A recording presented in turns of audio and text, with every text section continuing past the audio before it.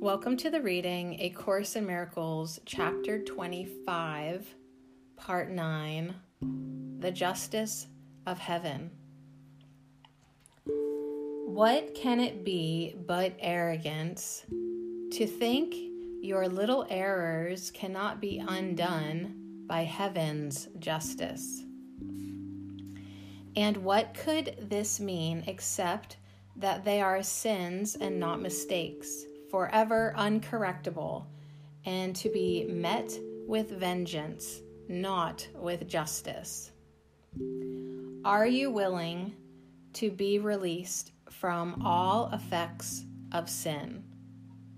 You cannot answer this until you see all that the answer must entail.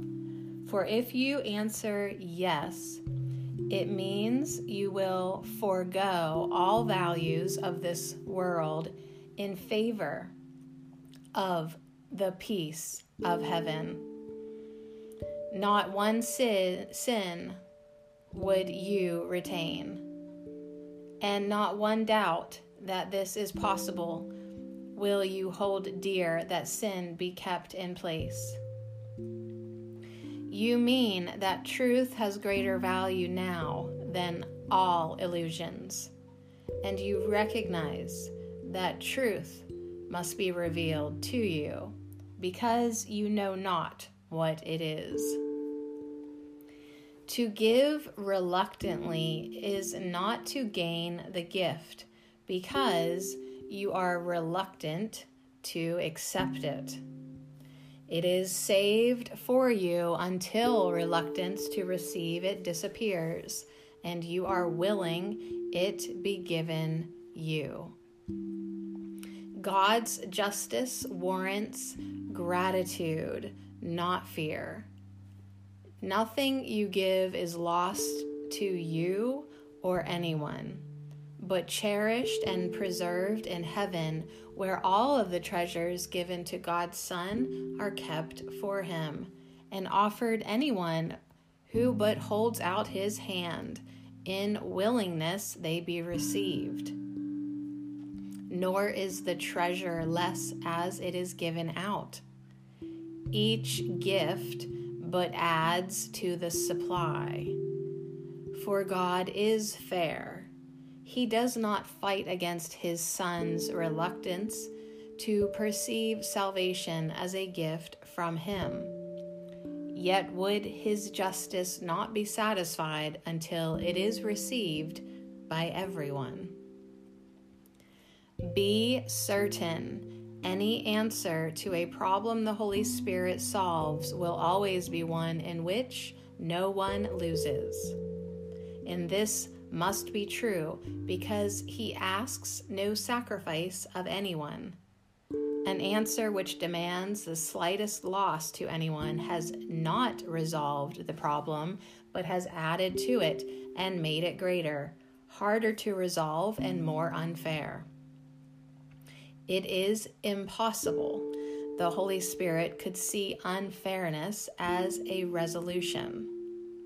To him, what is unfair must be corrected because it is unfair. And every error is a perception in which one, at least, is seen unfairly. Thus is justice not accorded to the Son of God.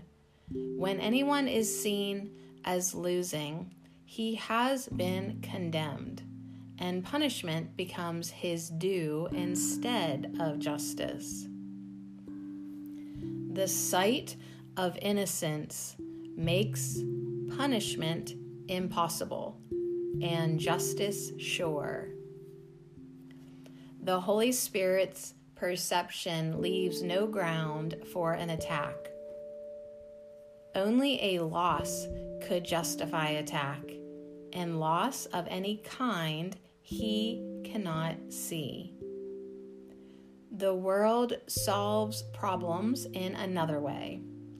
It sees a resolution as a state in which it is decided who shall win and who shall lose, and how much the one shall take, and how much can the loser still defend.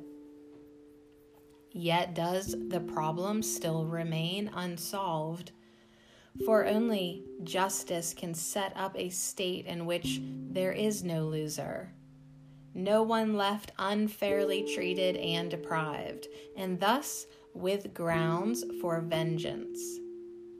Problem solving cannot be vengeance, which at best can bring another problem added to the first, in which the murder is not obvious.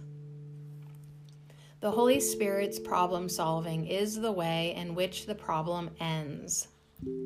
It has been solved because it has been met with justice. Until it has, it will recur, because it has not yet been solved. The principle that justice means no one can lose is crucial to this course. For miracles depend on justice, not as it is seen through this world's eyes, but as God knows it, and as knowledge is reflected in the sight the Holy Spirit gives. No one deserves to lose, and what would be unjust to him cannot occur. Healing must be for everyone, because he does not merit an attack of any kind. What order can there be in miracles unless someone deserves to suffer more and others less? And is this justice to the wholly innocent? A miracle is justice. It is not a special gift to some to be withheld from others as less worthy, more condemned, and thus apart from healing. Who is there who can be separate from salvation if its purpose is the end of specialness? Where is salvation's justice if some errors are unforgivable and warrant vengeance in place of healing and return of peace? Salvation cannot seek to help God's Son be more unfair than he has sought to be. If miracles, the Holy Spirit's gift, were given specially to an elect and special group and kept apart from others as less deserving, then is he ally to specialness. What he cannot perceive, he bears no witness to.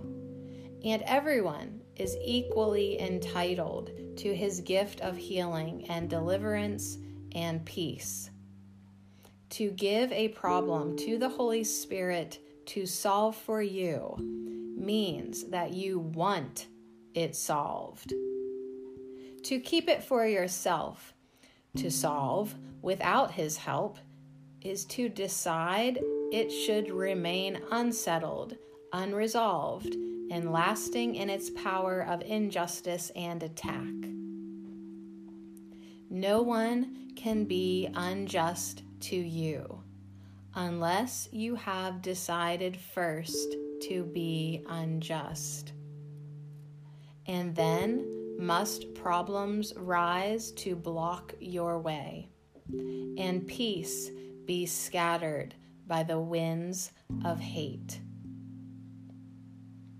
Unless you think that all your brothers have an equal right to miracles with you, you will not claim your right to them because you were unjust to one with equal rights.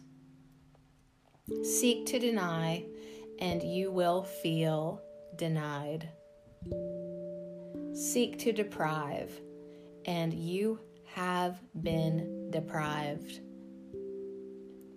A miracle can never be received because another could receive it not. Only forgiveness offers miracles, and pardon must be just to everyone. The little problems that you keep and hide become your secret sins, because you did not choose to let them be removed for you. And so they gather dust and grow until they cover everything that you perceive and leave you fair to no one. Not one right do you believe you have. And bitterness, with vengeance justified and mercy lost, condemns you as unworthy of forgiveness. The unforgiven have no mercy to bestow upon another. That is why your sole responsibility must be to take forgiveness for yourself. The miracle that you receive, you give. Each one becomes an illustration of the law on which salvation rests. That justice must be done to all if anyone is to be healed. No one can lose, and everyone must benefit. Each miracle is an example of what justice can accomplish when it is offered to everyone alike. It is received and given equally. It is awareness that giving and receiving are the same. Because it does not make the same unlike, it sees no differences where none exists.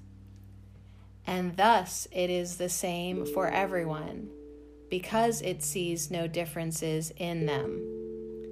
Its offering is universal, and it teaches but one message.